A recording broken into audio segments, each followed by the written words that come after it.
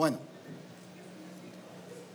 estuvimos hablando de que Dios todo lo planificó y lo determinó antes de la fundación del mundo. Nada de lo que Él está haciendo ni nada de lo que va a pasar es que es ocurrencia de ahora, ni es que por causa de algo que pasó, Él se lo tiene que sacar de la manga y arreglarlo, pues. Dios no es reparador. Dios es, ¿qué cosa? Hacedor. ¿Por qué? Porque Él ya se planificó. Dios no está reparando baches. Dios está actuando bajo su programación y por eso se le llama el hacedor de maravillas, porque solo las está ejecutando lo que ya se está planificado. Pero ahora Cristo vino a ¿qué cosa? A hacer el cumplimiento de ese plan, hacerlo visible. El problema a nivel de la iglesia en general es que todo lo ve a partir de la redención. Todo lo que le hablan, siempre hablan de la redención para acá, pero nunca le hablan de ese plan glorioso y ese plan secreto. Mientras que Cristo no vino a solucionar un problema, Él era no el problema, sino Él no era la solución. Él era ¿qué cosa? El ejecutor, parte de ese plan glorioso de Jesucristo. Generalmente vemos a Cristo como el que soluciona todas las cosas. No, Él no vino a solucionar, Él vino ¿a qué? A cumplir lo que ya está determinado aquí, pues. Porque cuando lo vemos solo como el que soluciona las cosas, y hasta cuando evangelizamos lo decimos, Él le va a solucionar sus problemas, no se preocupe, conviértase y ahí va a ver que se los va a solucionar. No, Él no vino a solucionar, Él vino a cumplir el propósito en esa persona. Por eso es que hasta nuestro evangelismo tenemos que darlo a la talla del plan secreto, del plan glorioso del Señor, pues. Ahora, Cristo entonces es ¿qué cosa? La venida de Cristo, la resurrección de Cristo y todo lo demás es parte ¿de qué? Del plan eterno. Ahora que Él se fue, dice que convenía que Él se fuera para darnos ¿qué cosa? El Espíritu Santo. Ahora, ese es el punto que tenemos que comprender. ¿Qué tiempo estamos viviendo? Por no entender el tiempo que estamos viviendo, ¿qué pasa? Cometemos muchas ¿qué? Faltas. Por ejemplo, hace unos 3 meses se encuentra un hermano y todo quebrado. Y dice, fíjese que me subí en una escalera y nadie me estuvo deteniendo porque como yo creí que todavía era joven, no entendió el tiempo. Que todo lo que sube baja, pues. No entendió el tiempo. Y hay ocasiones en que no entendemos el tiempo y por eso nos pasan las cosas que nos pasan, pues. O sea, hasta en eso tenemos que entender el tiempo. Ya no podemos hacer cosas de ¿qué? De jóvenes o de qué más. Antes nos gustaba de niños quitarnos los zapatos y chapluquear, o sea, el agua y poner así, caminar en el agua. Y ahora si caminamos así, pasamos 8 días en cama después. Pero todo ¿por qué? Porque allá sí podíamos y porque ahora no podemos. No es que el agua sea ahora que esté en peor estado, sino es ¿qué cosa? Que ya el tiempo ha pasado, pues. El tiempo pasa. El tiempo pasa. Entonces tenemos que comprender lo mismo en el Señor, que es importante que nosotros manejemos tiempo. No manejemos nuestro tiempo, sino el tiempo trazado por el Señor, el tiempo predeterminado por el Señor. Porque Dios no solo trazó su plan, Él trazó su programa. En el programa que hay, ¿qué se maneja? Tiempo. Se maneja tiempo, para eso es el programa. ¿El programa para qué es? ¿Cuándo va? ¿En qué momento va? ¿Después de qué? Habla del proceso que debe ir. Entonces, Dios no solo armó su plan, sino armó su programa.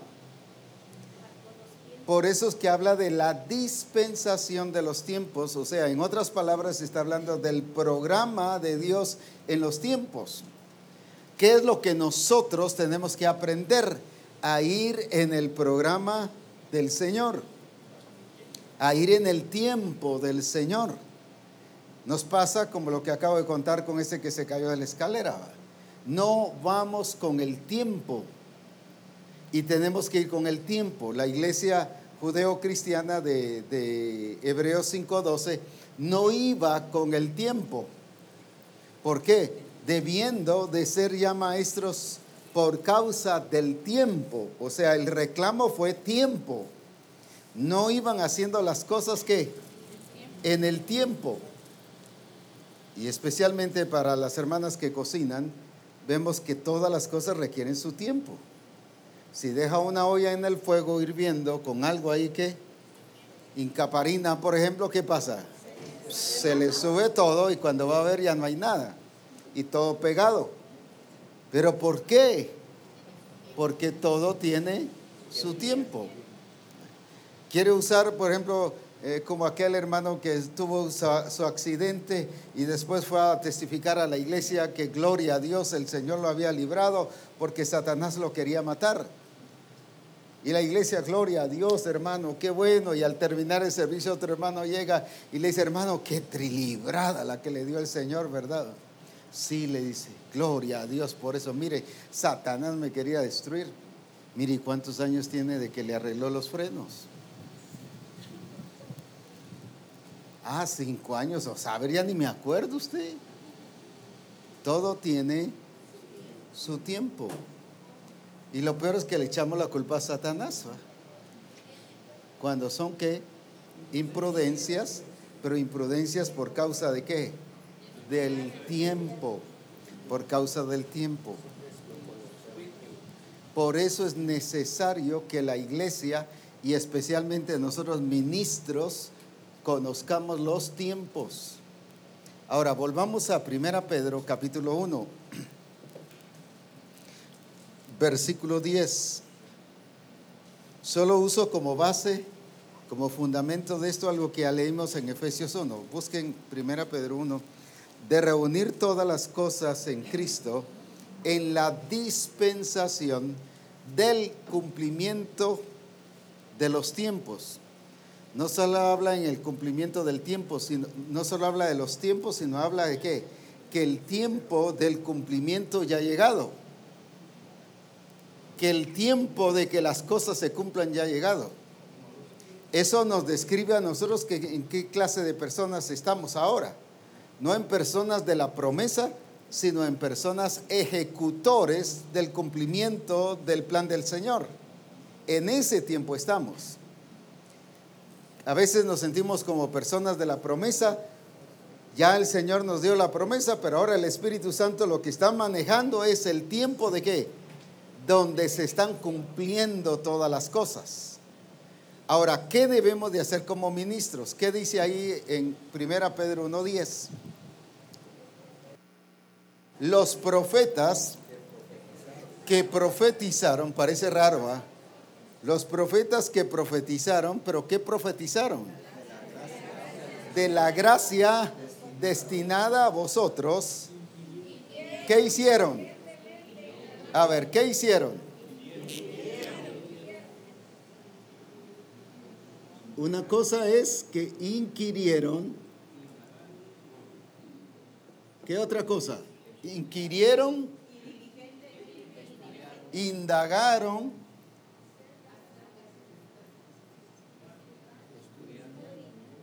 ¿qué otra cosa?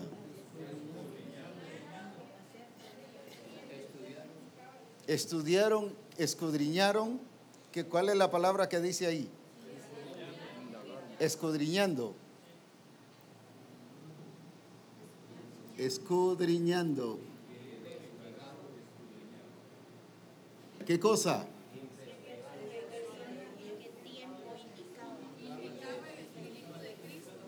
¿Qué hicieron? Está hablando, ¿qué inquirieron, qué indagaron y qué escudriñaron?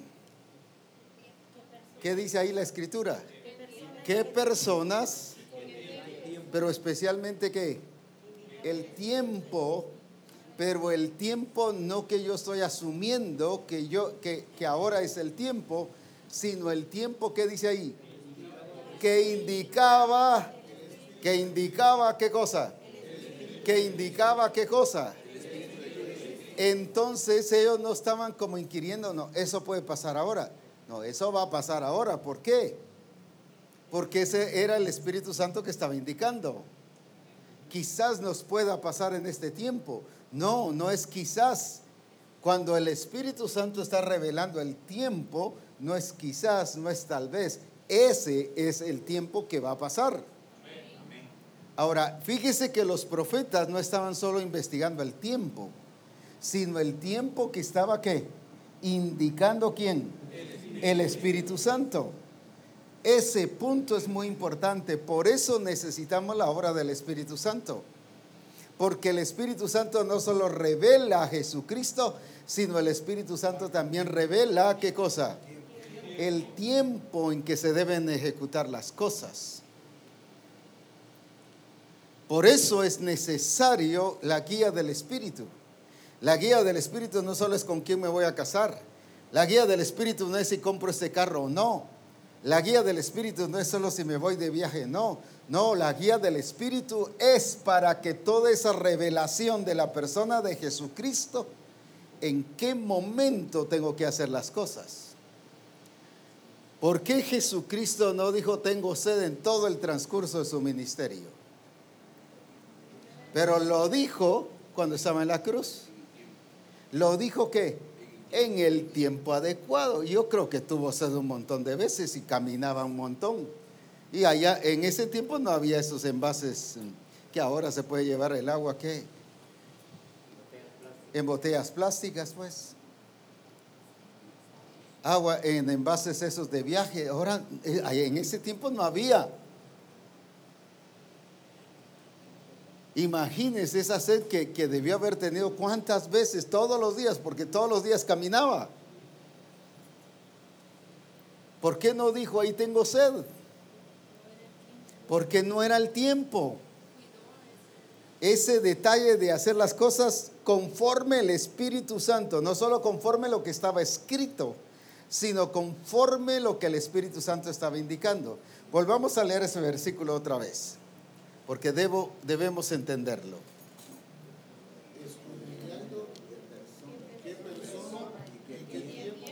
¿Y qué tiempo? Fíjese la importancia de darle lugar al Espíritu Santo en el tiempo. Amén. Amén. Esto es lo que no hemos aprendido. El tiempo de hacer las cosas bajo la guía del Espíritu. Pero hoy el Espíritu Santo nos está hablando de eso. Ahora, entonces, ¿qué hicieron ellos? Como profetas, no por ser profetas, usted puede decir que yo no soy profeta, pero es hijo de Dios, pues, nacido de nuevo. ¿Qué tenemos que hacer en relación al tiempo? Pues habló de personas y tiempo, pero estamos hablando del tiempo ahora bajo el mover del Espíritu Santo, el tiempo del Espíritu Santo. Eso es lo que vamos a manejar ahora. Ahora bien, ¿qué tenemos que hacer? ¿Qué es inquirir?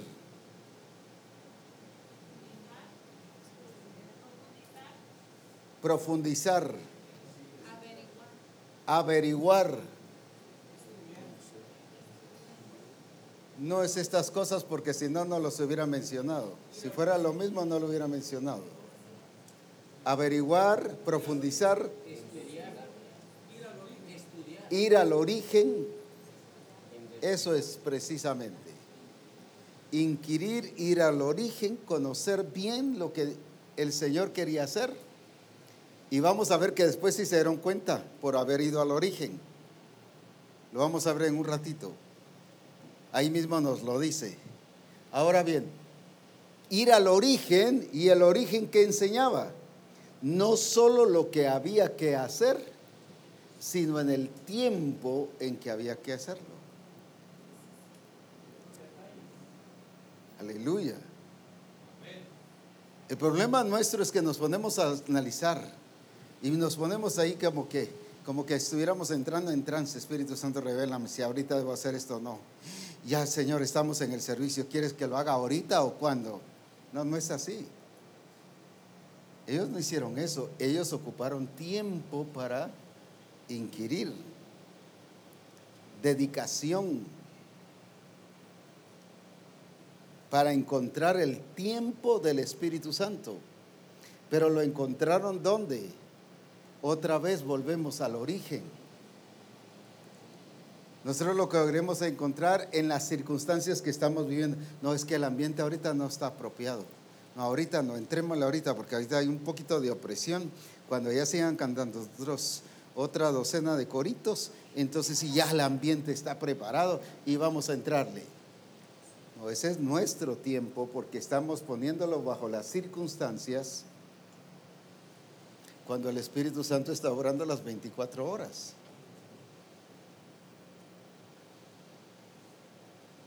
Entonces no son las circunstancias las que deben determinar qué es lo que vamos a hacer y cuál es el tiempo.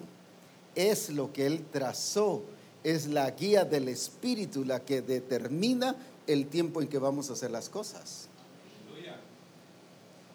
Espero haberme dado a entender. No son las circunstancias las que van a determinar, ¿qué cosa? El tiempo del Espíritu Santo, sino es el tiempo del Espíritu Santo, sino es el Espíritu Santo el que determina, ¿qué cosa? El accionar de Él y de la iglesia. Pero generalmente nosotros nos basamos ¿a qué? Al ambiente que haya. No solo a nivel de culto, sino a nivel de ¿qué? De nuestro accionar. Es que estoy cansado ahora.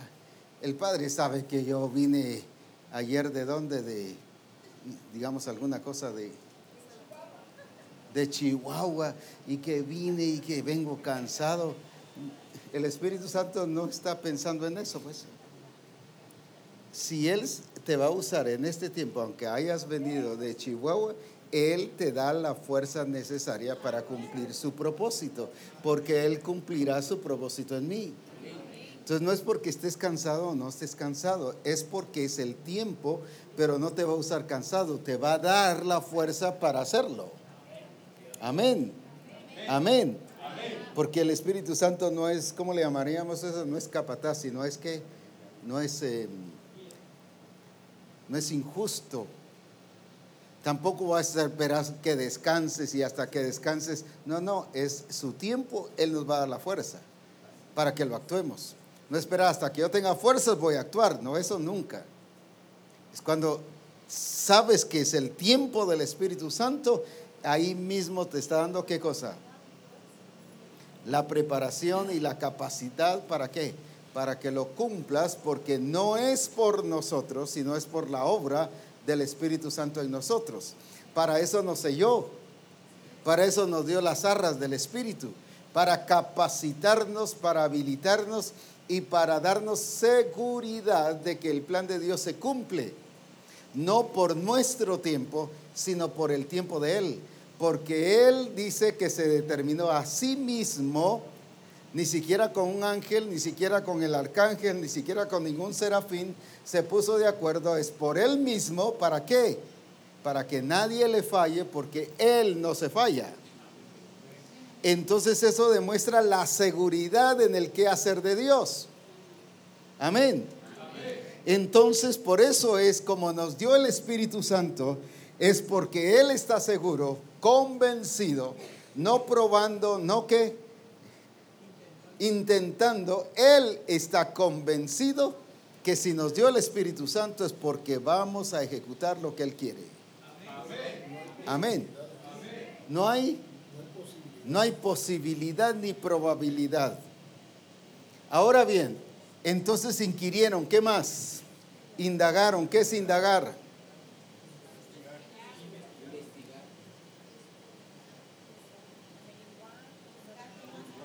Digamos otras palabras de estas. Es reconocer el porqué de las cosas. Es el reconocer el porqué de las cosas, el propósito, la razón. Es que lo juzgamos, bueno, pero es que no conviene ahorita, no, es que no es si conviene o no conviene, porque no es nuestro criterio, no es a nivel de nosotros. El Espíritu Santo sabe en qué momento es lo oportuno y ahí se manifiesta. Imagínense, un Pedro resulta hablando en la casa de Cornelio y comienza a hablar y dice, y el Espíritu Santo cayó. Para nosotros ese no era el tiempo de moverse el Espíritu Santo. No, Espíritu Santo, espérame, yo tengo que dar el mensaje y después del mensaje, si querés, te manifestás. No, él viene, tomó el tiempo y punto. Aunque para mí hubiese sido desorden. Es que me cayó. Ni siquiera me dijo, espera, cállate y ahorita voy a intervenir. No, ¿ahí qué? ¿Cómo se le llamaría eso? Humanamente. Desorden, imprudencia. Si me dio un mensaje para estas personas, es porque Él me lo reveló. Entonces, si Él me lo reveló, ¿por qué ahora no me deja darlo? ¿Y qué importa? Él tenía su tiempo. Esas son las cosas que tenemos que ver. O sea, el Espíritu Santo va a quebrar nuestro tiempo para hacer las cosas a su tiempo. Y ahí vamos a ver que qué desordenado el Espíritu Santo. Y tanto que habla del orden, ¿no? No, el desordenado somos nosotros, que no entendimos, no indagamos el tiempo del Espíritu. Entonces, ¿cuántas cosas estamos estorbando? No al Espíritu Santo, sino estorbándonos nosotros para experimentar la obra del Espíritu Santo. Porque el Espíritu Santo sigue obrando. El que ya no cae esa bendición es en mí, pues. Yo me la pierdo por no estar en el Espíritu. No por eso el Espíritu Santo se paró y bueno, vamos a parar, hagamos una pausa y porque hay huelga. Allá Misión Cristiana del Calvario tiene huelga y salieron a caminar en las calles, solo es un ejemplo ilustrando de protesta, y están caminando en las calles, así que esperemos porque el tráfico no puede pasar, así que ni yo puedo pasar. No, el que se la pierde somos nosotros. Pero indagar tiene que ver con el propósito, la razón por la que el Señor quiere obrar. No es mi razón, es la razón de Dios. Por eso no va a encajar con que no es el tiempo ahorita, no. Tampoco eso da lugar a imprudencias, que yo me baso en que el Espíritu Santo me está guiando y lo voy a hacer. No, ahí también la voy a regar, la voy a arruinar todo. Por eso es que estos que hicieron, primero indagaron de personas y tiempos, pero luego ¿qué dice? Escudriñando. ¿Qué significa escudriñando?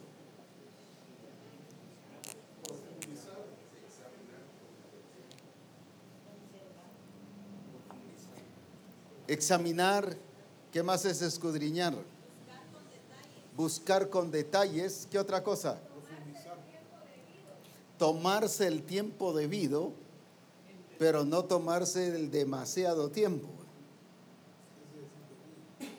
Ese ya es indebido. Entonces ellos entendieron, y fíjese qué dice ahí. Leamos ahí en 1 Pedro. ¿Qué dice el 1:10?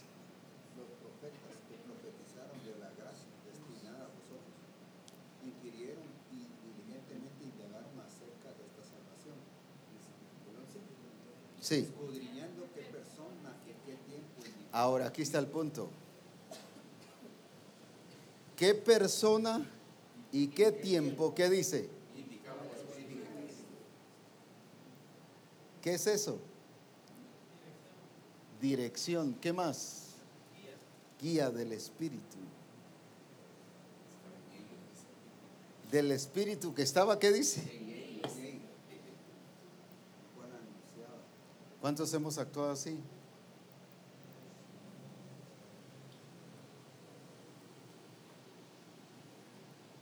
Para poder entender esto, ellos iban atrás a lo que ya estaba escrito. Por eso es que hicieron esto, al origen, al programa de Dios. No era de su corazón, sino era en base a lo que estaba escrito. Pero ¿qué indicaba? Eso me gusta aquí. ¿Qué indicaba? No las circunstancias, no la atmósfera, no el ambiente. ¿Qué indicaba el Espíritu de Cristo que estaba en ellos? A ver, quiero unos 2 o 3 hablando sobre eso. ¿Qué es lo que realmente el Espíritu Santo nos guía sobre eso? De que, ¿qué indicaba el Espíritu de Cristo que estaba en ellos?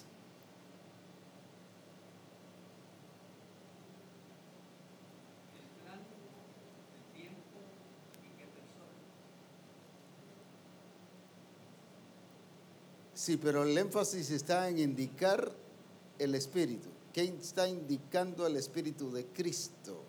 ¿Qué es esa acción de indicar? ¿Qué hacer y dónde ir? Ahí está. ¿Y en qué tiempo hacerlo? Eran guiados. Por eso es que necesitamos estar sometidos al Espíritu para saber qué hacer, cuándo hacerlo y cómo hacerlo. El programa es que en el programa incluye no solo lo que hay que hacer, sino cuándo hacerlo y cómo hacerlo. Ese es el programa. Hay dos cosas. Una es que Esdras preparaba su corazón para escuchar la ley.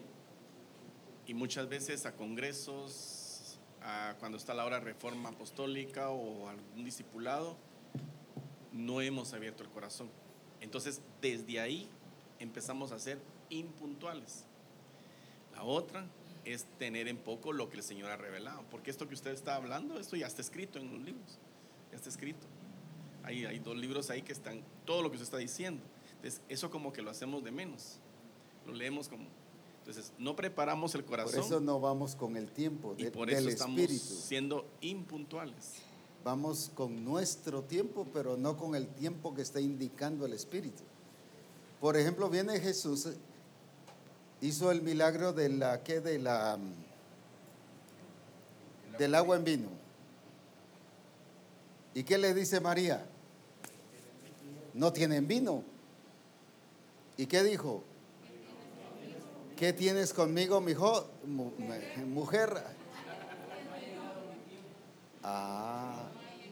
No ha llegado. No ha llegado. ¿Qué hubiéramos hecho nosotros? Si de todas maneras lo voy a hacer, mejor lo hago ahorita, pues. Yo soy el pastor, ¿soy qué? Yo soy el que decido, así que hagámoslo, pues. Y de todas maneras lo voy a hacer. No es porque de todas maneras lo tiene que hacer, sino el que decide cómo hacerlo, qué hacer y en qué tiempo es el Espíritu Santo. No era por la necesidad. Alguien decía, pero de todas maneras siempre lo hizo, pero lo hizo en el tiempo exacto, porque cuando le responde él a María, ella dice, hagan todo lo que él os dijere. Eso estaba marcando un tiempo, ese reconocimiento de él. Por eso es ahí cuando él dice, llenen las tinajas con agua, pues, ¿verdad? Porque alguien decía, de todas maneras, aunque dijo no ha llegado mi hora, pero lo hizo. Pero hay que entender esa declaración que hace María, el reconocimiento. Si él lo hubiese hecho cuando ella le dijo, es como que si hubiese estado sometido al tiempo de ella, a las acciones o decisiones de ella. Pero en esa declaración está marcando en ese no solo reconocimiento, sino un tiempo que el Señor esperaba también, pues, ¿verdad? De parte de Dios. En la NBD, apóstol, dice, querían qué tiempo y a qué circunstancias se refería el Espíritu de Cristo que estaba en ellos, cuando de antemano les hizo saber lo que Cristo sufriría y la gloria que vendría después de esos sufrimientos. A ellos se les hizo saber que no se estaban sirviendo a ellos mismos, sino a ustedes. Los profetas hablaban de las cosas que ahora les han anunciado a ustedes, los que les predicaron el Evangelio con el poder del Espíritu Santo que fue enviado desde el cielo. Los mismos ángeles quisieran contemplar estas cosas. Entonces no son las circunstancias las que nos determinan el tiempo. Ahora es porque tal cosa pasó. No, no es por eso. Es si es la guía del Espíritu. Ahora, aunque todo parezca diferente, es ahora, pues va. Porque así tenemos que aprender a manejar las cosas de acuerdo al tiempo del Espíritu Santo, como dice ahí, va. Estos ministros, ¿qué hacían? Indagaban, ¿qué más? Diligentemente inquirían y escudriñaban. ¿Para qué? Para hacer todo tan exacto. Ellos lo querían ejecutar, ellos lo querían hacer. Ellos tenían, ¿qué cosa? El anhelo de ejecutarlo. Pero se ajustaron no solo al tiempo, sino se ajustaron ¿qué? Al plan del Señor completo. Esa palabra diligentemente hay que trabajarla mucho con pastores y discípulos, porque la palabra diligentemente Con el cuerpo ministerial. El cuerpo ministerial, porque es algo que no se le tiene que decir, vaya, él tiene que conocer el tiempo. Sí. Amén. Amén. Al indagar, inquirir, escudriñar, nos vieron a nosotros. Ellos nos vieron a nosotros. Cuando los profetas inquirieron, indagaron y escudriñaron, nos vieron a nosotros. Nos vieron a nosotros y nos vieron a nosotros no solamente ejecutando, sino cumpliendo a cabalidad el plan que el Señor había trazado. De eso se trataba ese inquirir, ese indagar. Ahora, entonces, cuando entendieron el tiempo, no el tiempo de ellos, no el tiempo de las circunstancias, porque la revelación la tenían. Yo no hubiera podido decir, ¿y entonces para qué me lo reveló? Si me lo reveló era para que yo lo hiciera, y tenían ministerio. Y eran diligentes.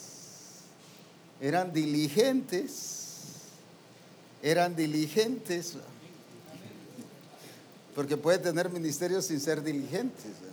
Eran diligentes, o sea, tenían muchas cualidades como para decir, ahora hay que hacerlo.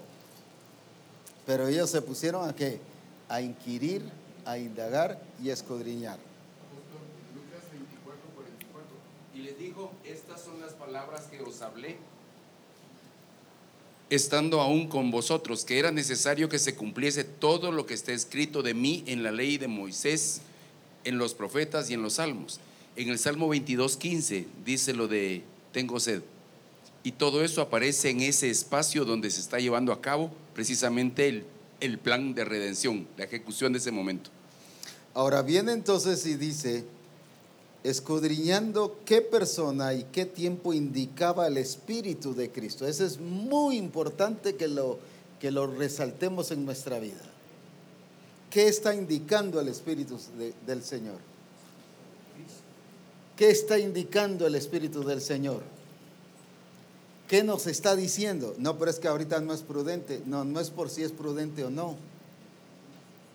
Claro, como dije ya, sobre la base que ya dije de no cometer imprudencias, sino sobre la base de ¿qué? La guía del Espíritu. Aunque le parezca imprudencia a la gente, si el Espíritu Santo os guía a hacerlo, hágalo. Porque no es por lo que diga la gente, es por lo que dice el Espíritu Santo.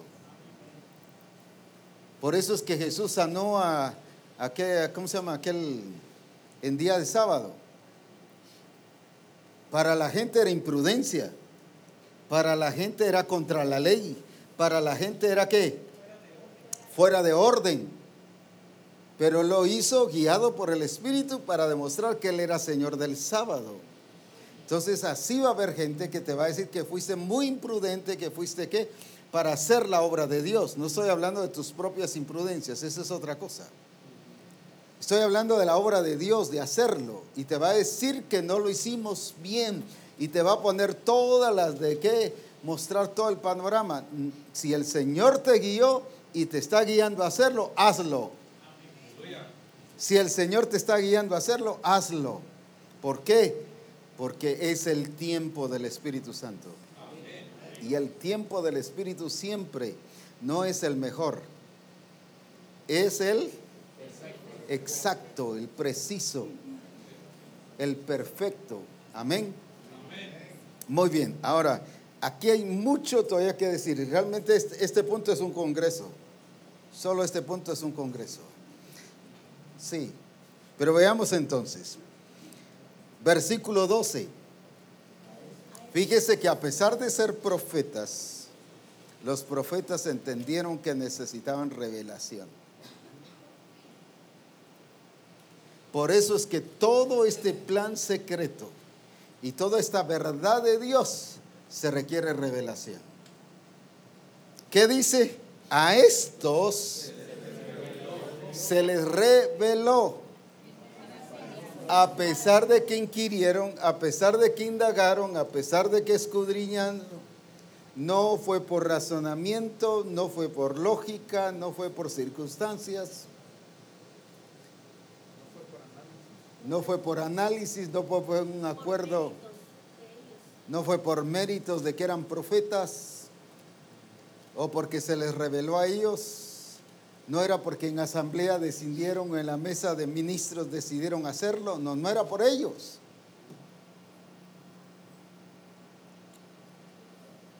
Sino que dice ahí que ellos administraban las cosas que ahora son anunciados. Mire, a ellos los puso a cuidar lo que era para nosotros. Así que hay personas que les pone a cuidar lo que es para otros, que hagan otros. Aleluya. Jeremías, Isaías, Ezequiel, Daniel, Elías, Moisés, todos ellos los puso para cuidar lo que ahora tienes que hacer. Para administrar. ¿Qué significa administrar? Darle el uso correcto. ¿Qué más? Cuidar que esto no se dañe, que esto nadie lo robe, que esto nadie lo quite. Darle el valor necesario. Imagínate que puso a un Isaías para cuidar lo que tú tienes que hacer. Y nosotros no lo estamos administrando. Ya que es todo lo que les costó. Aleluya. Después hago el llamado.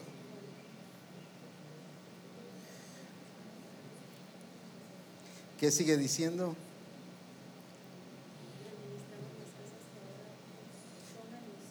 Las cosas que son anunciadas por los que han predicado el Evangelio por el Espíritu enviado del cielo, en los cuales, ¿qué dice?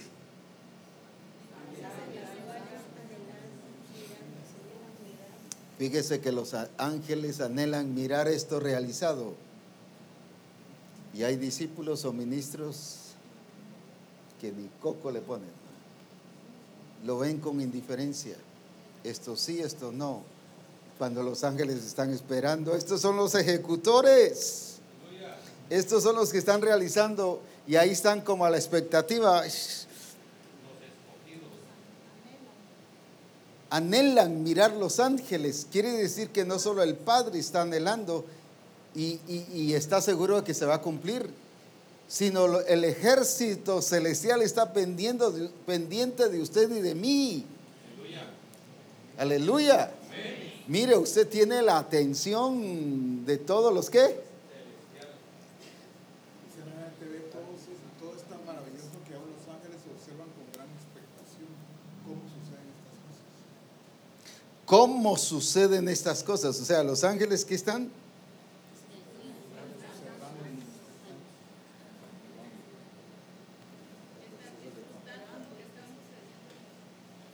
Está pendiente.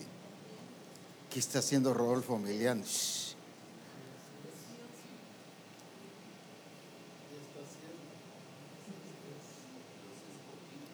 Solo lo puse al de ejemplo para no mencionarlos a todos ustedes y a todos nosotros. ¿Qué está haciendo usted? A veces es la esposa la que está pendiente, o a veces es el esposo que está pendiente. Mira, mi amor, mi vida, mi cielo, ¿no será que debes de hacer tal cosa? Y sí, dice el otro y lo hace. No se fijó en el tiempo de Dios, pues.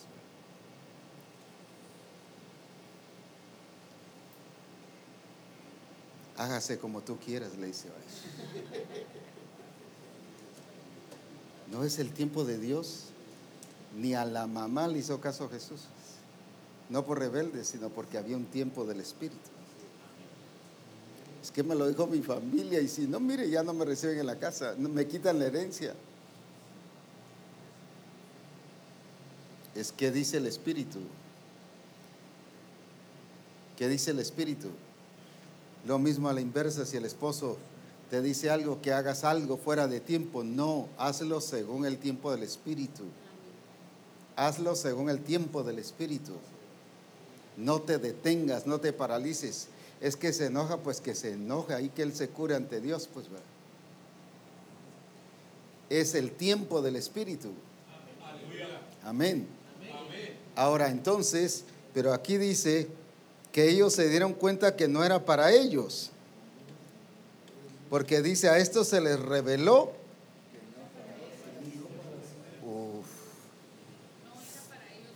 No era para ellos, sino era ¿qué? Para nosotros, dice. La PDP dice que no era para ellos, sino que les estaban sirviendo a ustedes. Si no les estaban Sirviendo a ustedes. Los profetas nos estaban sirviendo a nosotros, preparándonos el camino, estaban haciendo lo de Juan el Bautista. Nos lo pusieron todo, y todavía nosotros queriendo aumentarle o quitarle o agregarle. No, hombre.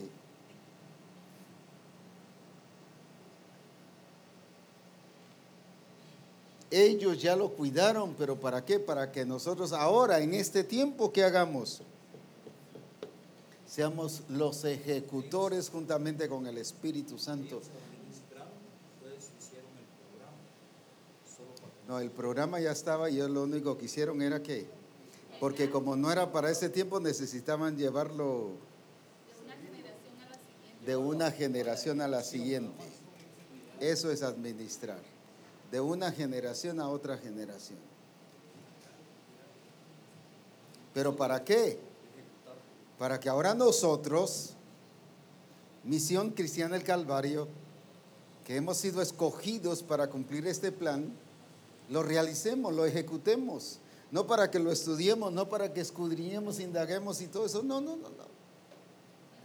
Para ser guiados por el Espíritu. Esa es la cosa que tenemos hoy que hacer. Ya ellos descubrieron que no era para ellos, sino era para nosotros. ¿Para qué vamos a descubrir nosotros si es para nosotros o es para otros?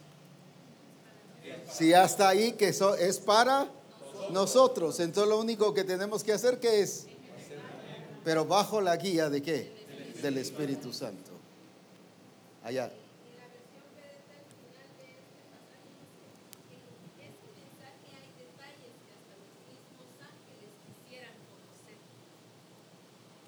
Hay detalles que los mismos ángeles quisieran conocer, y a ti te lo ha sido dicho.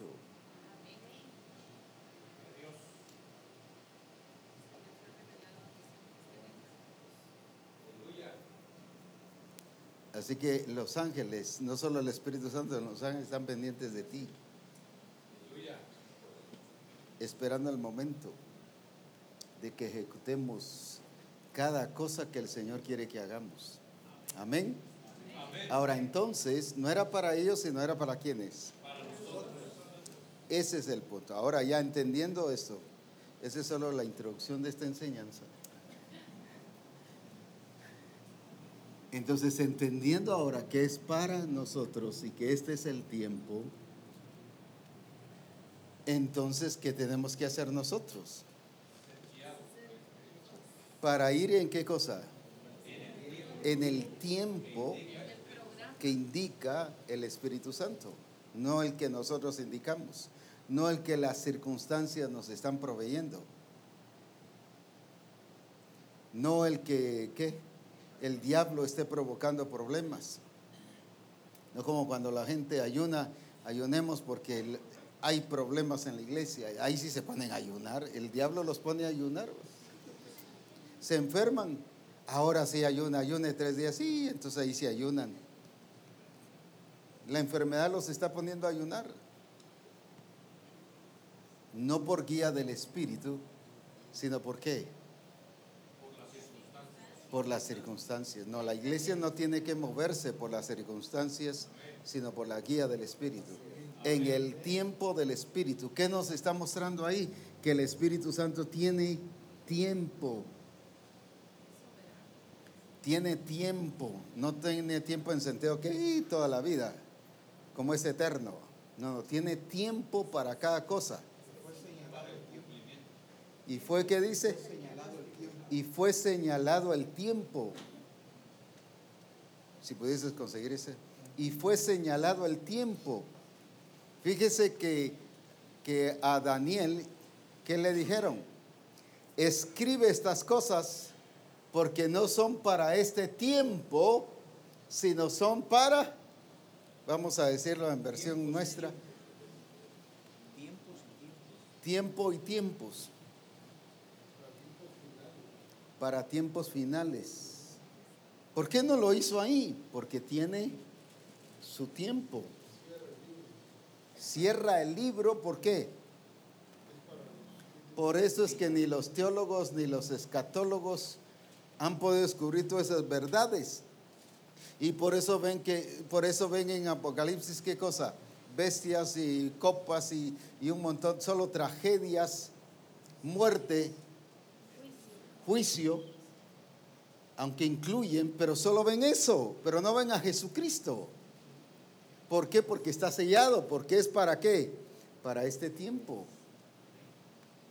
Está cerrado, pero no era para ese tiempo. Entonces, ¿qué significa eso? Que el Espíritu Santo tiene tiempo para cada cosa. Ahora, el problema está cuando a nosotros se nos pasa el tiempo.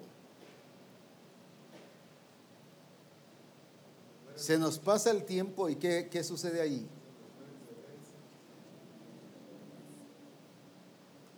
¿Qué pasa ahí? Nos quedamos rezagados. Entonces, ¿qué pasa con nosotros? O nos toca correr o sencillamente nos lo perdemos. En el 99% nos la perdemos, ¿verdad? Porque corremos, pero el Espíritu Santo allá va allá. Y aunque corramos, sí. Porque ya no vamos bajo la guía del Espíritu.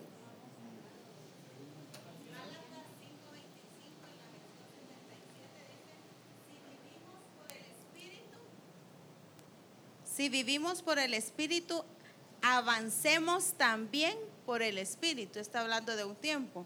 Y en la NTV dice, ya que vivimos por el Espíritu, sigamos la guía del Espíritu en cada aspecto de nuestra vida.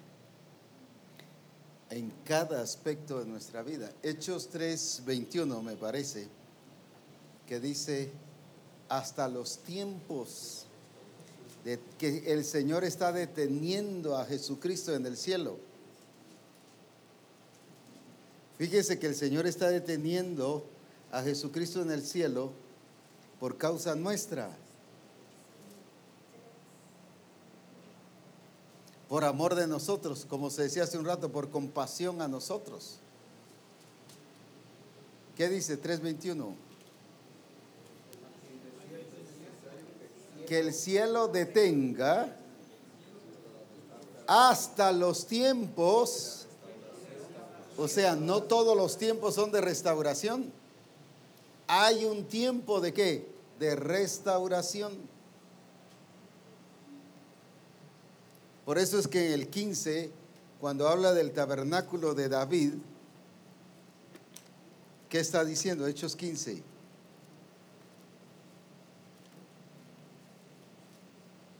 Restauraré, dice, ¿qué cosa? El tabernáculo de David.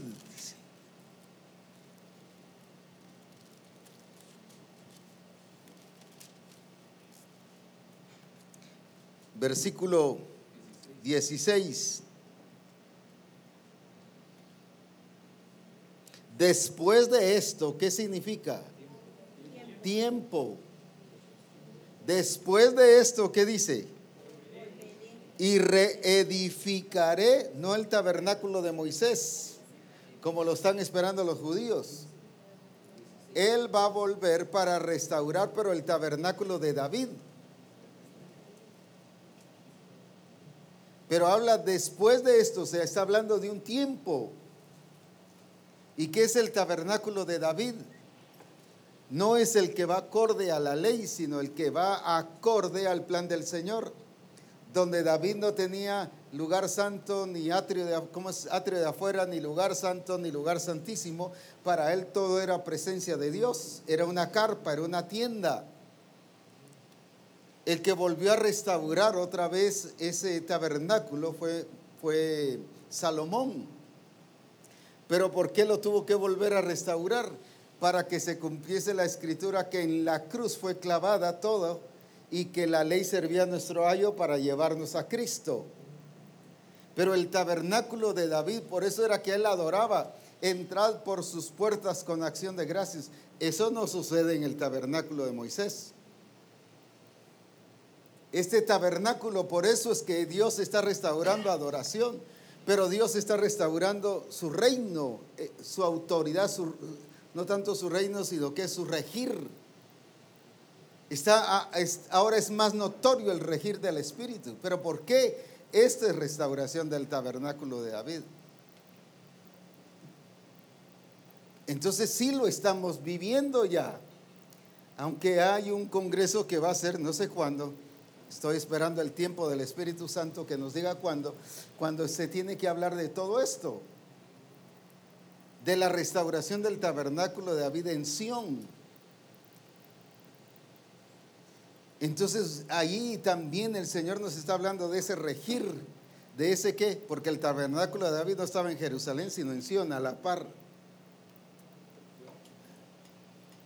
Por eso es que ahí él no tenía que practicar la ley ahí, en relación al culto, en relación al regir. Ahora, por eso dice, habla de después de esto, está hablando de tiempo, restauraré el tabernáculo, ¿de qué? Que está caído. Ahora, entonces van a haber cosas que sí la Escritura nos marca, ¿qué cosa? Tiempo, el tiempo del Espíritu Santo. Y por eso nosotros tenemos que ser entendidos en los tiempos. No solo entendido en el plan, no solo entendido en qué, en el propósito, no solo entendido en qué, en el diseño, en la forma, sino entendidos en el tiempo. Cuando una mujer no entiende el tiempo y que ya tiene que dar a luz al bebé, se le muere el bebé, pues, y ella también. Hay otras que ni siquiera han entendido que ya están esperando, no están llevando el tiempo, ni siquiera reaccionaron que no conocieron el tiempo en que quedaron, no estaban entendidas en el tiempo. En Rockland unos hermanos me cuentan y dice, este niño, mire, no sé qué pasa, pero él discierne quién está esperando. Y a veces hay hermanas que ni saben que están esperando y dicen, mamá, esa hermana está esperando. Y después cuando la hermana se va a hacer el examen, ¿de veras está esperando? No conoció el tiempo. Y una vez a ella misma la mamá le dice, mami, ¿estás esperando? No, mijo, déjate estas cosas. Y que cuando empezó a hacer 2 síntomas, mejor se fue a examinar, estaba esperando, pues. no conoció el tiempo, entonces tampoco se estaba preparando. La iglesia o nosotros como ministros tenemos que conocer el tiempo del Espíritu Santo. ¿Qué es lo que Él quiere que nosotros hagamos en cada momento, cada acción? El problema es cuando nos rezagamos. La idea equivocada que tenemos es que el Espíritu Santo nos va a esperar. Se va a sentar o va a pasar a un lugar de descanso y ahí pues va a tomar su gaseosa y su relax, y que ahí va a esperar que nosotros lleguemos, y entonces sí, ahora sí, como cuando hay una fila, una caravana que llega, unos se quedaron atrás, pues esperémoslos. No, el Espíritu Santo no. Él no actúa así, porque no es caravana, es por ser guiados por el Espíritu. Amén. Porque Él al esperarnos, ¿qué pasaría? Sí, no solo pierde tiempo, sino ¿qué pasaría? Ya no estaría moviéndose en sus tiempos. Pero en relación a la guía del Espíritu, ¿qué pasaría? Él mismo reconocería, no solo que no estamos siendo guiados, sino que su guía no sirve, pues. Por eso es que Él no te espera, ¿va? Sí. En 1 Corintios 12:32 dice: de los hijos de Isaacar, 200 principales, entendidos en los tiempos, y que sabían lo que Israel debía de hacer, cuyo dicho seguían todos sus hermanos. ¿Cuántos sabían? 200, pero ¿qué eran? Muy importante. Y sabían lo que Israel tenía que hacer. Solo déjame aplicar eso ahorita, y ahorita te dejo. Esa es la función del cuerpo ministerial. La función del cuerpo ministerial y de los que estamos aquí reunidos hoy, esa es la función del cuerpo ministerial: revelarle a toda la misión los tiempos y lo que tiene que hacer. El tiempo en que debemos hacer las cosas, pero ¿qué es lo que tenemos que hacer? Esa es una de nuestras responsabilidades. Veo, apóstol, que usted hablaba hace un momento de dejar pasar el tiempo. Lo delicado y lo peligroso, porque veo una palabra en Jeremías 46 y dice en el verso 17, fue una palabra de destrucción, pero dice: allí gritaron: Faraón, rey de Egipto, es destruido, dejó pasar el tiempo señalado. No fue destruido por ser faraón, sino por no ajustarse al tiempo que Dios había marcado. Dejó pasar el tiempo señalado, dice ahí, fue destruido. Dejó pasar el tiempo. Ahora, qué importante es que nosotros podamos entender nuestra responsabilidad, que somos los llamados como los hijos de Isaacar a marcar el tiempo y las cosas que hay que hacerlas en ese tiempo. Así que nadie dijo amén cuando dije del cuerpo ministerial y todos los que estamos aquí. Pero como no lo digo por si dicen amén o no, sino lo digo porque así es lo que tenemos que hacer. Amén. Así es eso es lo que tenemos que hacer. Así que no es a jugar, no es a contar chistes que va a la reunión del distrito, no es a pasar el tiempo, no es a contar ovejas. Claro, puede haber tiempo de relax y de jugar. Es el tiempo de ¿qué? De aprovecharlo y de indicarle al distrito qué es lo que el distrito tiene que hacer, de acuerdo a la guía del Espíritu Santo.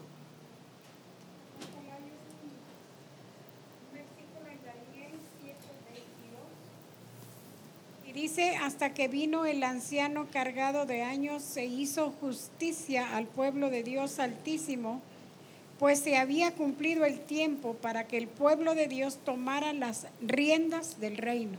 Para que el pueblo de Dios tomara las riendas del reino.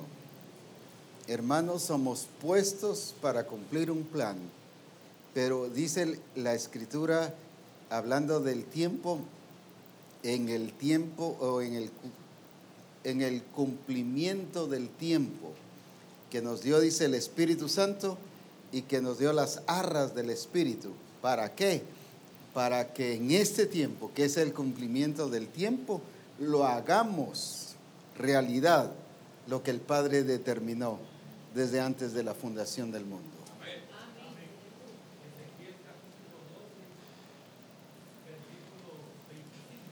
Ezequiel 12:25.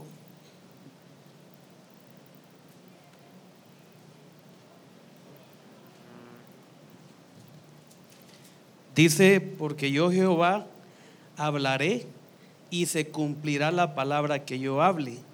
No se tardará más, sino que en vuestros días, oh casa rebelde, hablaré palabra y la cumpliré, dice Jehová el Señor. Pero vemos en el 26 y el 27 la actitud del pueblo. Y vino a mí palabra de Jehová diciendo, hijo de hombre, he aquí que los de la casa de Israel dicen, la visión que éste ve es para de aquí a muchos días, para lejanos tiempos. Profetiza este. Y el 28 dice, diles por tanto, así ha dicho Jehová el Señor, no se tardará más ninguna de mis palabras, sino que la palabra que yo hable se cumplirá, dice Jehová el Señor. Amén. Es justo en su tiempo. Todo lo que Él dice va a suceder y está sucediendo. ¿Por qué estamos viendo esta expresión de Dios ahora? Así lo invisible se está haciendo visible. Porque es su tiempo. No es que ahora el Espíritu Santo está yendo delante de nosotros, no es que Él ha ido, pero que ahora es su tiempo que nosotros lo estamos viendo. Ya es notorio, allá y luego aquí.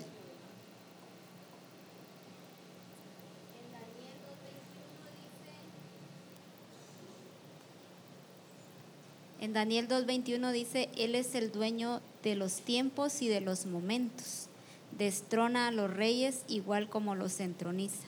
Da la sabiduría a los sabios, la inteligencia a los que toman decisiones.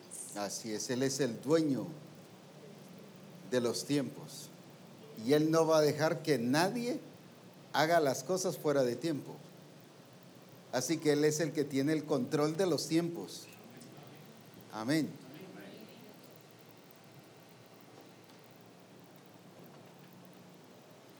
Daniel 12:8 dice, y yo oí, mas no entendí, y dije, Señor mío, ¿cuál será el fin de estas cosas?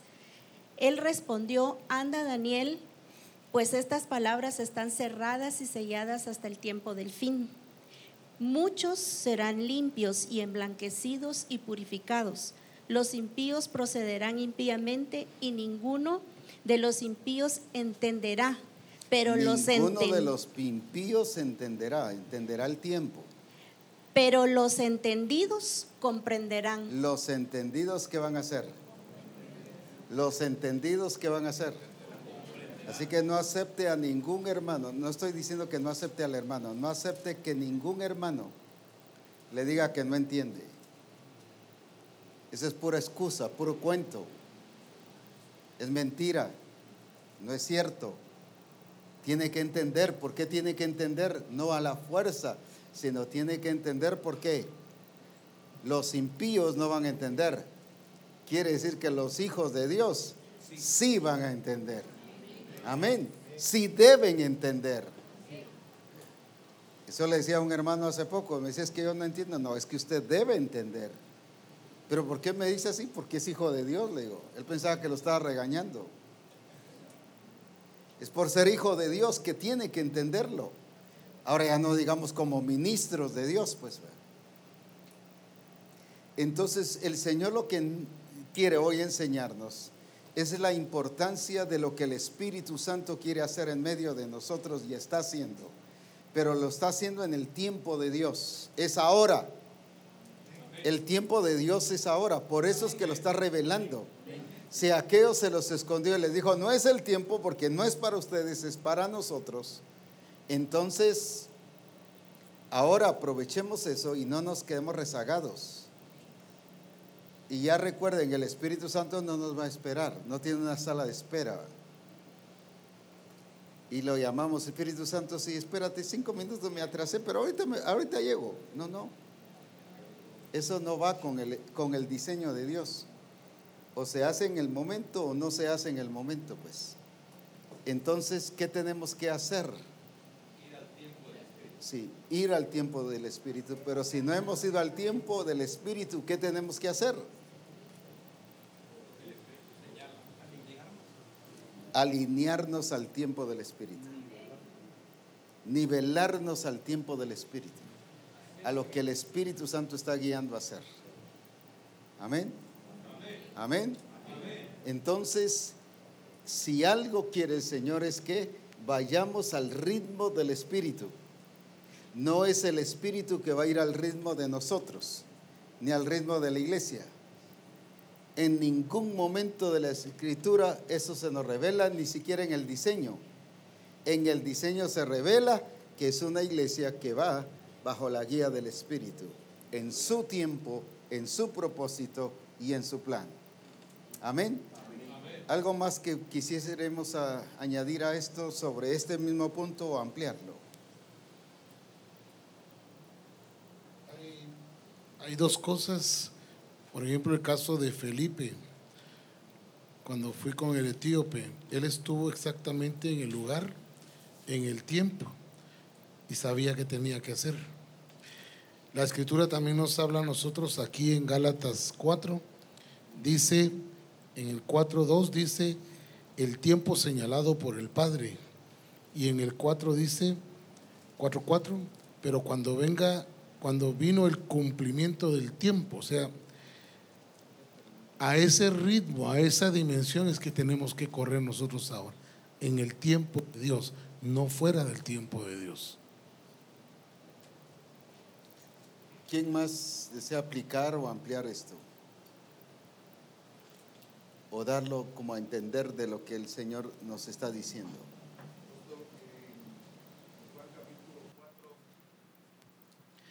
En Juan capítulo 4 dice el Señor Jesucristo: ¿no decís vosotros aún faltan 4 meses para que llegue la siega? He aquí os digo, alzad vuestros ojos y mirad los campos, porque ya están blancos para la siega. El no entender el tiempo, miramos la cosecha del Señor y la multiplicación para un tiempo futuro. Pero cuando dice la Escritura de Mateo 24:14, y será predicado este evangelio del reino para testimonio a todas las naciones. Yo veo ahí, apóstol, una multiplicación como nunca lo ha habido aquí en la tierra. Y yo creo que a partir de hoy, el no entender nosotros que ya estamos en el tiempo, en este tiempo de multiplicarnos y de reproducir la imagen de Cristo en otros, yo creo que a partir de hoy ya no debe de haber ninguna iglesia, ningún pastor, ninguna iglesia que se quede con la misma cantidad. En el tiempo del Señor, yo creo que ya estamos en esta multiplicación y en esta reproducción. ¿Por qué ellos estaban pensando que hacía falta 4 meses? No habían entendido el tiempo del Espíritu. Sí, pero hacía falta, pero ¿por qué no lo entendieron? Porque se estaban moviendo en su tiempo, pero así es por otra cosa también. Sí. ¿Por qué? Porque ellos estaban basados en el tiempo, porque ellos no habían sembrado. Como no habían sembrado, pues no puede haber cosecha. Estaban despreocupados porque no lo habían hecho. Entonces no puede ser, faltan 4 meses. El problema nuestro es que siempre medimos el tiempo con nuestro trabajo cuando el Espíritu Santo está trabajando, pues. Que yo no lo haya hecho no paraliza al Espíritu Santo. El único paralizado soy yo. El Espíritu Santo sigue obrando. Y con la cosecha eso es lo que el Señor nos está diciendo. Él nos está enviando no a sembrar, Él nos está enviando a cosechar lo que nos sembramos, a cosechar lo que otros sembraron, a cosechar el trabajo que el Espíritu Santo ya está haciendo, que la función es convencer de justicia, de pecado y de juicio. Pero ¿qué hacemos? Como decía en algunos hermanos, decimos cuando vamos a evangelizar, Señor, gracias porque vamos a ir a evangelizar, que tu Espíritu vaya delante de nosotros, que el Espíritu prepare el camino, que el Espíritu obre. Nosotros mandando al Espíritu Santo cuando el Espíritu Santo ya lo hizo. Nosotros somos los que tenemos que ser guiados por el Espíritu y no el Espíritu por nosotros. Pero la otra cosa que estamos ahí es desconociendo esa verdad, que Él fue enviado ¿a qué? A convencer al mundo. El trabajo del Espíritu Santo. Como no hemos hecho nada, pensamos que no está pasando nada. Cuando las naciones están listas, las naciones están preparadas. No, es que yo no he hecho mi trabajo. Sí, pero el Espíritu Santo está obrando. Tú eres llamado ¿a qué? A cosechar. Tú eres llamado a cosechar. La cosecha ya está lista. Si no, otros la van a recoger. Y como decía el profeta Ronnie, si no, los testigos de Jehová, pues que han tomado las calles en lugar de nosotros, pues. Qué importante es que entendamos que el tiempo no es por causa de que nosotros hayamos hecho algo o no lo hayamos hecho. El Espíritu Santo está trabajando. El tiempo del Espíritu no es nuestro tiempo limitado. Él está obrando. Solo déjame explicar esto antes de que. El asunto está, por ejemplo, con Cornelio. El ángel le habla a Cornelio, pero también trabaja con Pedro. Y después de 4 días, cuando llega Pedro, y la pregunta es, ¿qué cosa? Vengo aquí para que me digas, ¿para qué me mandaste a llamar? Si el Espíritu Santo le había dicho que viniera, y todavía entra así mero agresivo, ¿eh? Tú entiendes y sabes que es que abominable que un extranjero, que un judío entre con la casa de un extranjero. Iba atacando,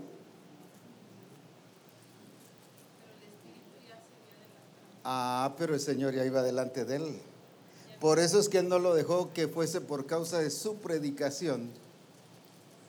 Paz, no, aquí mando yo, dijo él, ¿verdad? Es obra del Espíritu. Eso es lo que tenemos que ver. Ese tiempo es el que estamos viviendo. Donde el Espíritu Santo nos va a parar y me va a decir, no, aquí mando yo. Es como yo digo, por eso es que las cosas se van a hacer.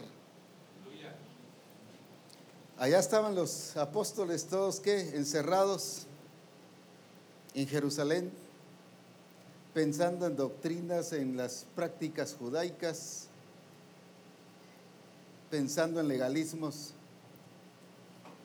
Eso no lo detuvo al Señor. Viene y se le aparece a un Saulo. Él mismo lo evangeliza, pues. Si aquellos no lo hacen, pues yo lo hago, pues.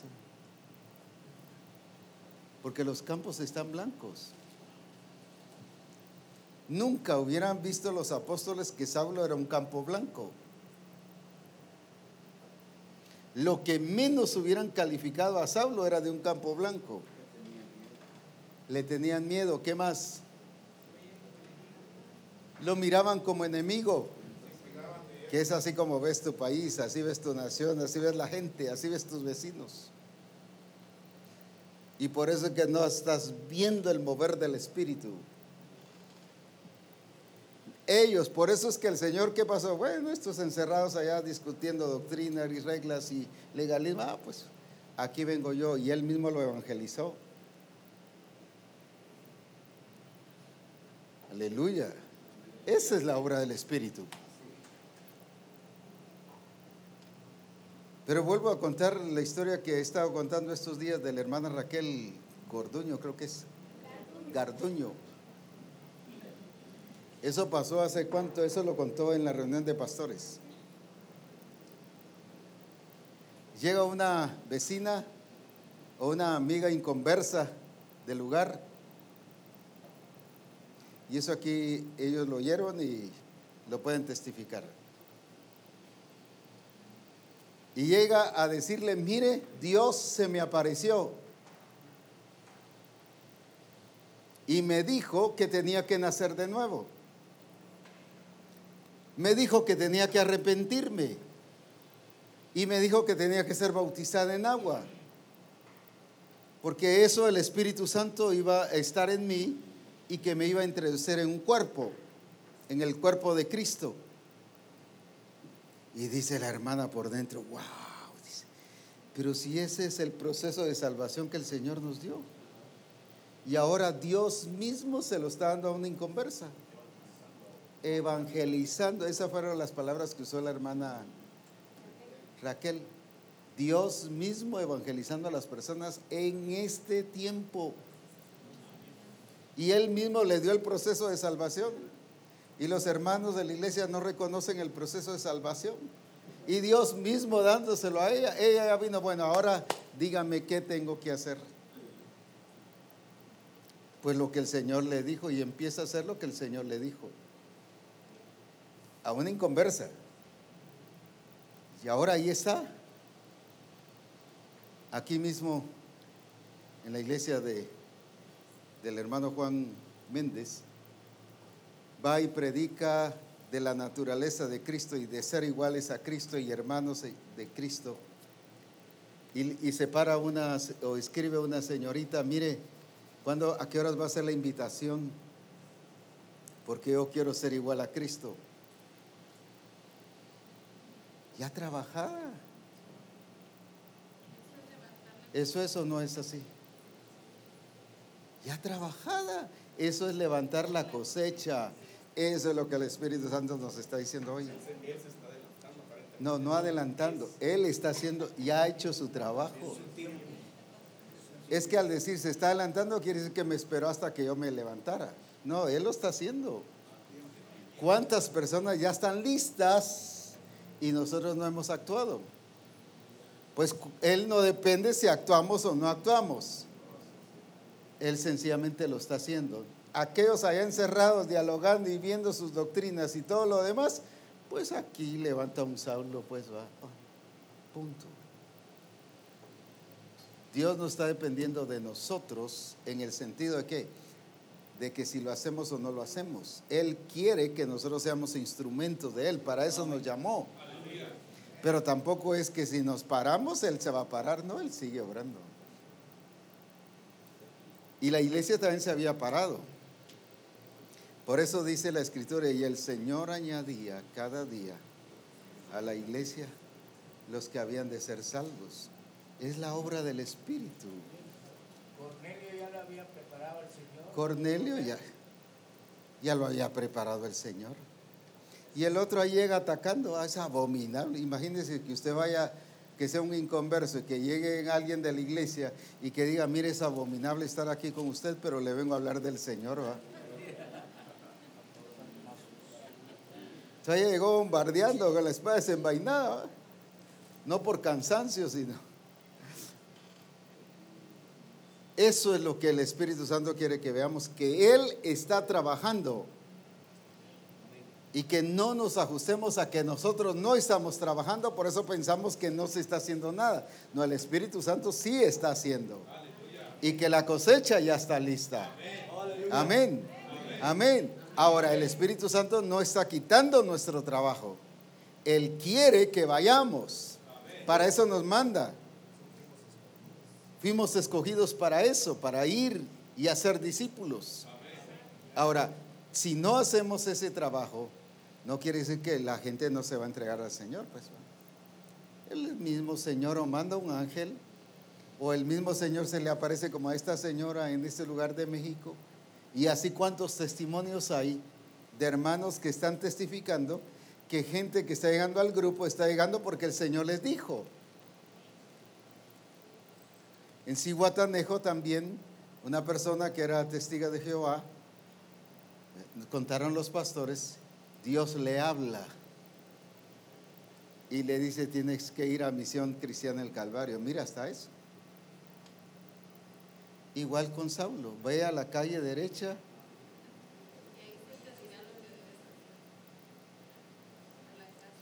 y llama y localiza a una hermana que ha venido aquí a los congresos, no recuerdo ahorita su nombre,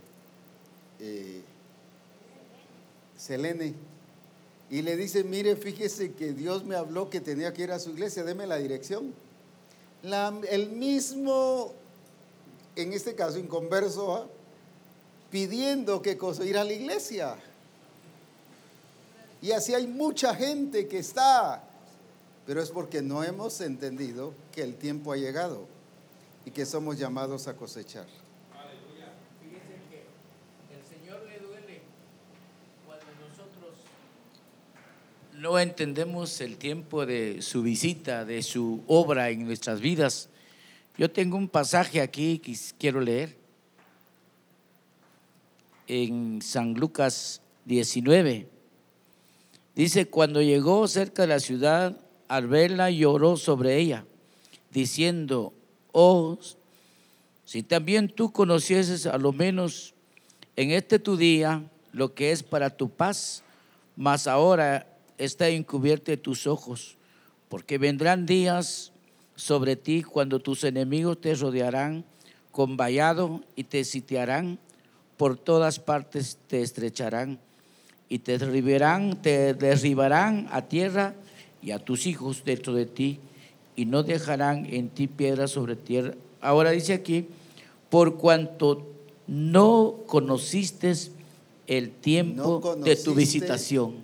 No conociste. Por cuanto no conociste ¿Qué cosa? el tiempo de tu visitación. Eso es. Sí, y es triste cuando uno no conoce el tiempo de Dios, porque a Dios le duele, porque Él nos quiere usar como instrumentos, pero a veces no entendemos al Espíritu Santo y el tiempo del Señor. Él está haciendo la obra, pero Él nos quiere usar. No es que va delante de nosotros. No. Porque eso quiere decir que cuando yo me mueva, Él se va a mover. Él se va a adelantar. No, no es así. Él se está moviendo. Él se está moviendo. Él se está moviendo. Amén. Es que Él se está moviendo. Amén. Así que es el tiempo que nosotros, ¿qué? ¿Por qué razón? Porque la cosecha está lista. Amén. Y ellos no conocieron qué cosa, no el mensaje, sino el tiempo. Volvemos a esto, el tiempo. Y ese es el tiempo ahora de la obra del Espíritu, el tiempo de la transformación, el tiempo de la gloria de Dios, el tiempo que la iglesia debe llegar a ser la iglesia gloriosa. El tiempo es ahora. Amén. Por lo tanto, ya es tiempo de no dormirnos, sino levantarnos en el nombre de Jesús e ir al ritmo del Espíritu Santo. E ir al ritmo del Espíritu Santo. Amén. Así que ya no te detengas.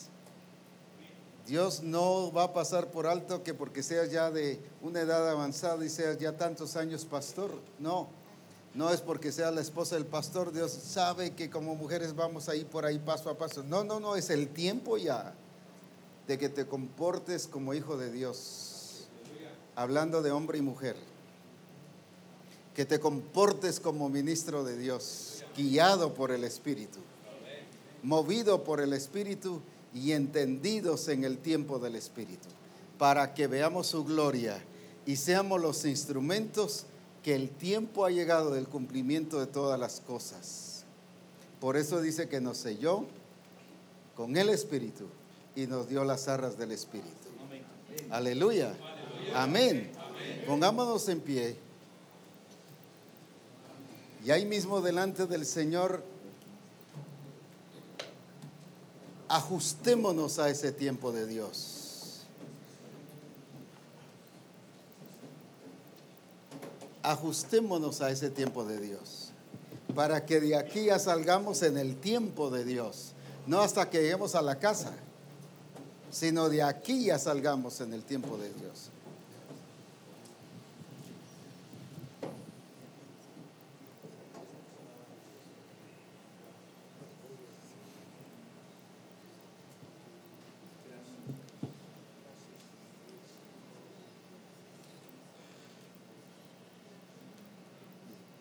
Lo que el Espíritu Santo muestra aquí en el capítulo 16 es que Él les prohibió hablar la palabra. Cuando llegaron a Bitinia, el Espíritu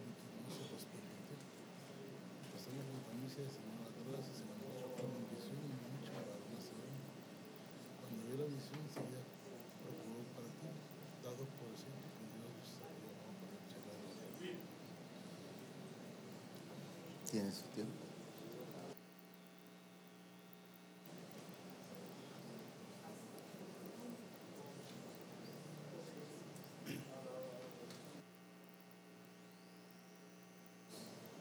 Quiero contar esto, aunque es un caso de una pareja, pero él ilustra el caso de la iglesia y de cada uno de nosotros. Con Mari conocemos a uno de los que fueron nuestros compañeros en el Instituto Bíblico.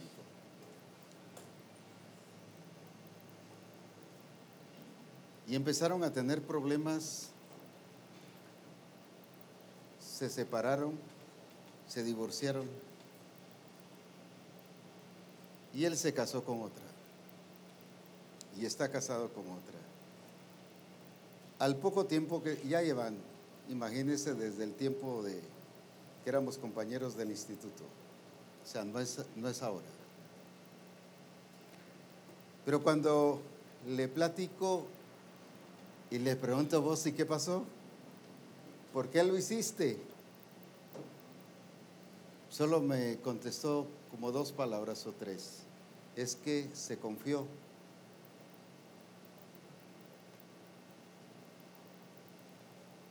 Yo esperaba más. Es que se confió.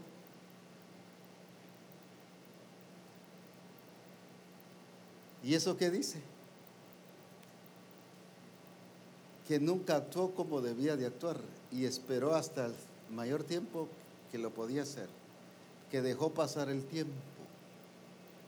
Entró confianza que toda la vida iba a estar casado y que todo el tiempo le iba a aguantar, pues se confió.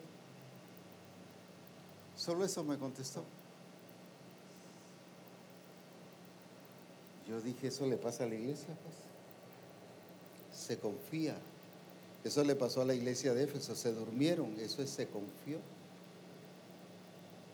Pensaron que todo el tiempo Dios iba a ser, ¿qué? Permisivo, que Dios iba a ser. No, Dios tiene su tiempo. Dios nunca es permisivo. Y nos confiamos. ¿Cuántos hogares tienen conflictos y problemas porque el esposo se confía que la esposa lo va a aguantar, o porque la esposa piensa que el esposo tiene que aguantarle? Así es la iglesia, piensa que Dios nos tiene que aguantar, pues, que reconozca como somos. Si me llamó, él ya sabía, así que me aguante, pues no se confíe. Y eso nunca se me olvida. Nada más eso me dijo, se confió. Y ese adormecimiento, recuerden que le trajo a aquellos que trabajaron el trigo, que viniera la cizaña. Es tiempo que quitemos esa, ¿qué? ¿Cómo se le llama eso? Se confió, esa, ¿qué? Negligencia, desidia. Esposos que piensan que sus esposas tienen que aguantarles y que por lo tanto bíblicamente que no debe pasar y nos tienen que aguantar, pues no es el tiempo del cambio y la transformación. Y esposas que piensan lo mismo, es que el Señor está obrando y así que Él va a cuidar de que yo siga con mi actitud. No, te estás adormeciendo, te estás confiando. Pero lo mismo discipuladores a nivel de iglesia, lo mismo discípulos o ministros que nos confiamos. Es que tenemos una iglesia bonita, que me sostiene, que me ayuda. Los hermanos me quieren y se empieza a confiarse. Cuidado, porque eso provoca divorcio en el Señor. Recuerde que estaban alejados de Dios, ajenos a Dios. Divorcio, desligados de Dios. Examina ahora, como le dijo Pablo a la iglesia de Corinto y de Corinto, cuando dice que era un atentado al diseño. Examínense, dice, para ver si son aprobados. Examinémonos hoy y veamos si nos hemos confiado. Es el tiempo de confiar solo en Él. Solo en Él. Solo en Él. Aleluya. Y esto sé que va a arreglar hogares. Esposos que se han confiado. Esposas que se han confiado. Noviazgos también van a ser arreglados. Jóvenes que se han confiado, que pueden hacer lo que quieren. O señoritas que pueden hacer lo que quieren en el tiempo del noviazgo. Hijos que se han confiado que su papá de todas maneras tiene que cuidarlos. También los hijos van a ser ordenados. Pero es el tiempo de ajustarnos al accionar del Espíritu Santo, porque el tiempo del cumplimiento de todas las cosas ha llegado. Aleluya. Empecemos ahí a examinarnos. No llegue con la esposa, ¿qué pensás de mí? No. O la esposa, mira qué decís de mí. No, no es eso. Examínese a sí mismo a la luz del Espíritu Santo, a la luz de la regla que Él estableció en el ministerio. Si yo estoy identificado con lo que el Espíritu Santo dice de lo que debo ejercer ministerialmente. Si esas reglas que Él estableció para la familia, para la pareja, yo estoy regido bajo eso o no, es porque si no, es porque me he adormecido, me he confiado. Me he confiado.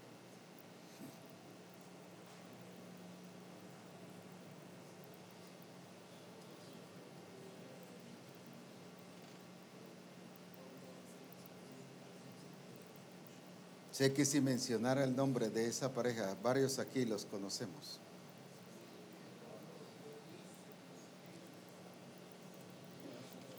Pero creo que es suficiente con esta lección.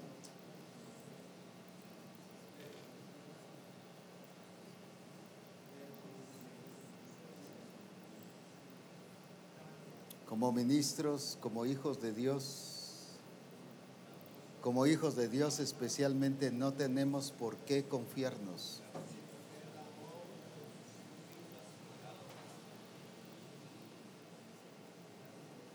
Es el tiempo de meternos al mover del Espíritu,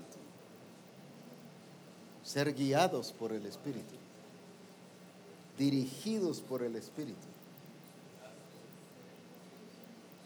Ya los otros profetas ya escudriñaron, ya investigaron. A nosotros nos corresponde ahora ser guiados, entendiendo que estamos justo en el tiempo del Espíritu.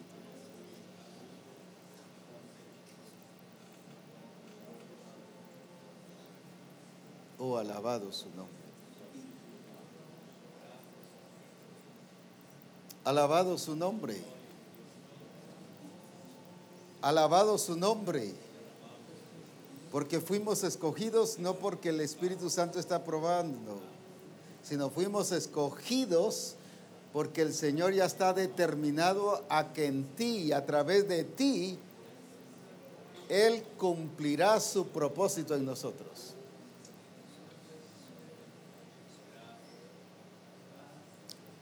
De que lo hace, lo hace. De que lo hace, lo hace.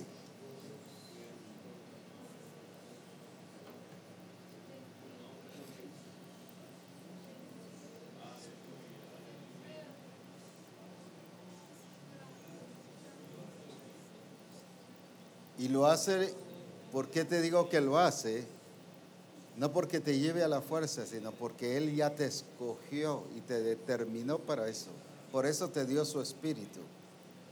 Te selló, te puso las arras para eso.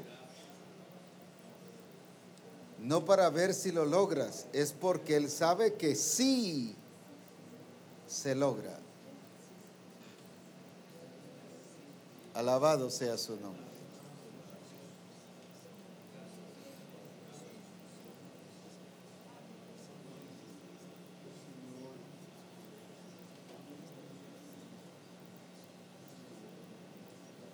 Alabado sea su nombre.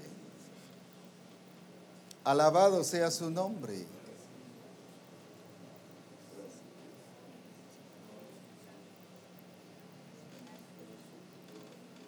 Alabado sea su nombre. Glorioso el Señor. Así que tú y yo fuimos escogidos desde antes de la fundación del mundo. Los profetas que investigaron y que indagaron se vieron que ellos no eran, pero te vieron a ti funcionando en este tiempo. Te vieron a ti y a mí accionando en este tiempo, guiados por el Espíritu. Ya te vieron a ti, ya te vieron a ti. Ya te vieron a ti y me vieron a mí. Y vieron a Misión Cristiana El Calvario involucrada en ese propósito del Señor. Oh, aleluya. Glorioso el Señor.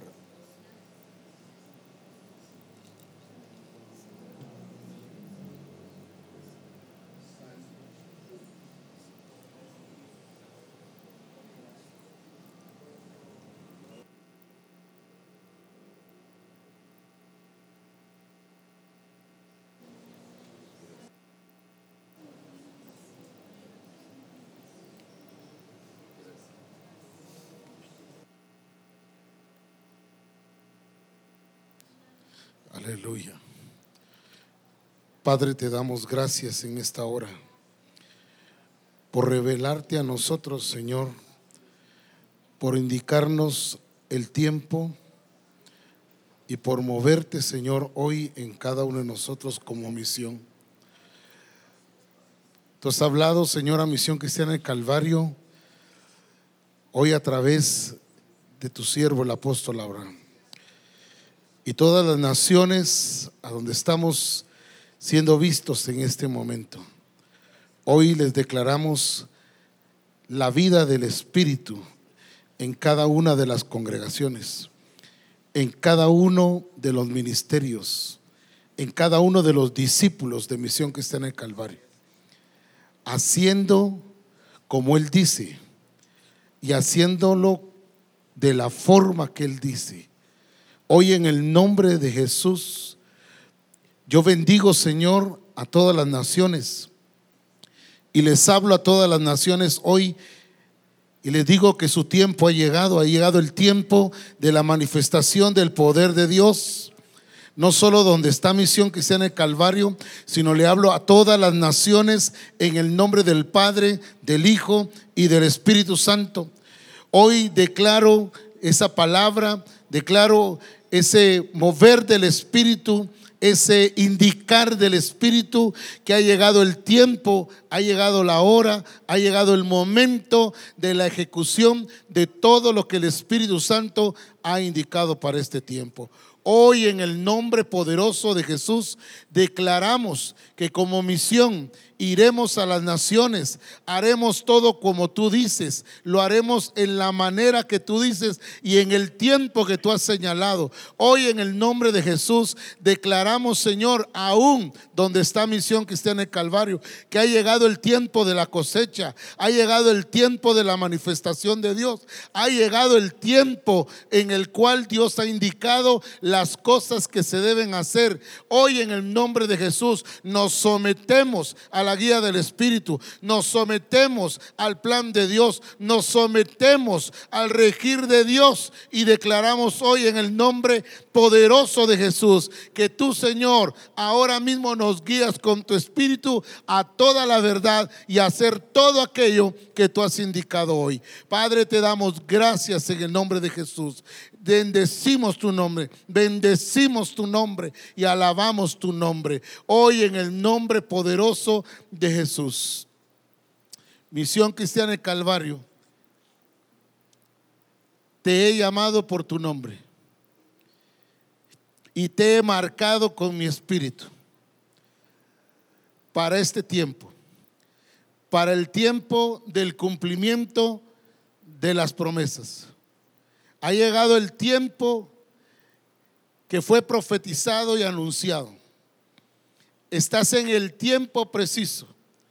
Este es el tiempo que el Espíritu señaló. para hacer todo aquello que ya les he mostrado, dice el Padre. Han caminado en mi plan, en mi propósito y en mi diseño para este tiempo, dice el Padre, para este tiempo señalado, para que sea la expresión y la manifestación de mi poder y mi gloria en medio de cada uno de ustedes. Los he llamado a cada uno de ustedes. Ninguno de ustedes está en un lugar equivocado, dice el Padre.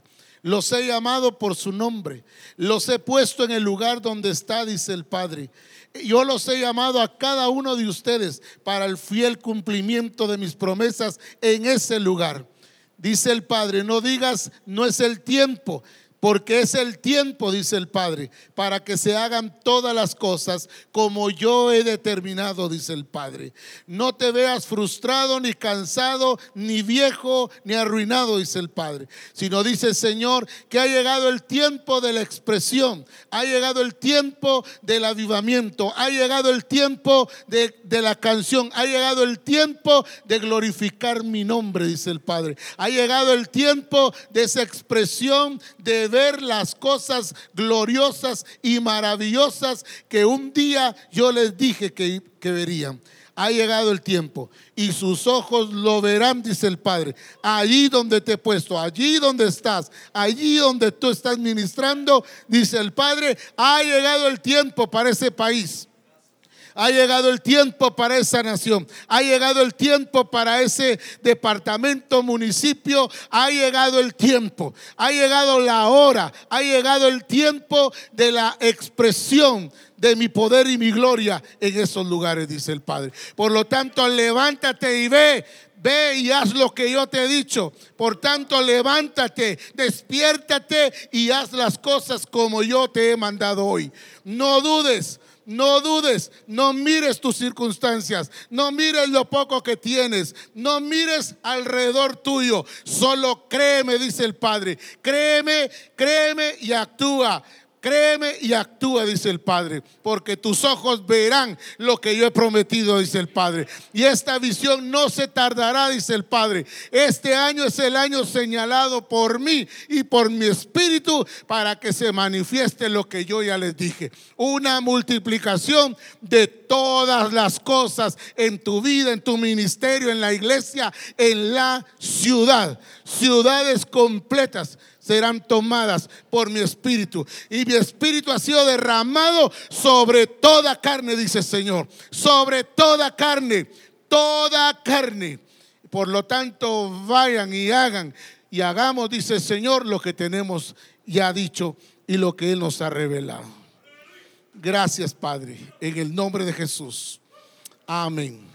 Amén. Aleluya. Gloria a Dios. Antes de ir a almorzar, quiero que oremos dando gracias a Dios porque el apóstol Saturnino y el distrito del norte ha cumplido en traer ya la estufa que prometieron aquella vez. Y ya está aquí en medio de nosotros. Solo porque ya la están usando no la traigo para acá. Además es así de grande, es mucho más grande que la que se habló aquella vez, que costaba 4,000 y esta costó 7,000. Así que, como dicen por ahí, es más mejor. Gracias a Dios, así que queremos agradecerles al distrito por esta bendición, porque esto ayuda a que todo sea preparado con mayor rapidez y con el mejor rendimiento posible. Voy a pedir al apóstol Ronald que venga y dé gracias a Dios por esta siembra que el distrito norte ha hecho, y que los bendigamos en el nombre de Jesús. Y luego a la iglesia allá se estará bendiciendo, a la iglesia y al distrito del sur, que hoy nos están atendiendo, pero eso ya será la oración allá antes de que todos partamos. Amén. Padre, gracias porque tu Espíritu Santo puso en el corazón de tu siervo el hacer esta siembra y tu siervo fue obediente a la voz de tu espíritu, asimismo el distrito. Por lo tanto, hoy declaramos bendición sobre tu siervo y bendición sobre todo el distrito. Bendición no solamente en la multiplicación financiera y en que cosechen financieramente el resultado de esta siembra, sino bendición en entendimiento de la revelación, bendición en la expresión de Cristo, bendición en la multiplicación y bendición en la manifestación tuya en medio de ellos.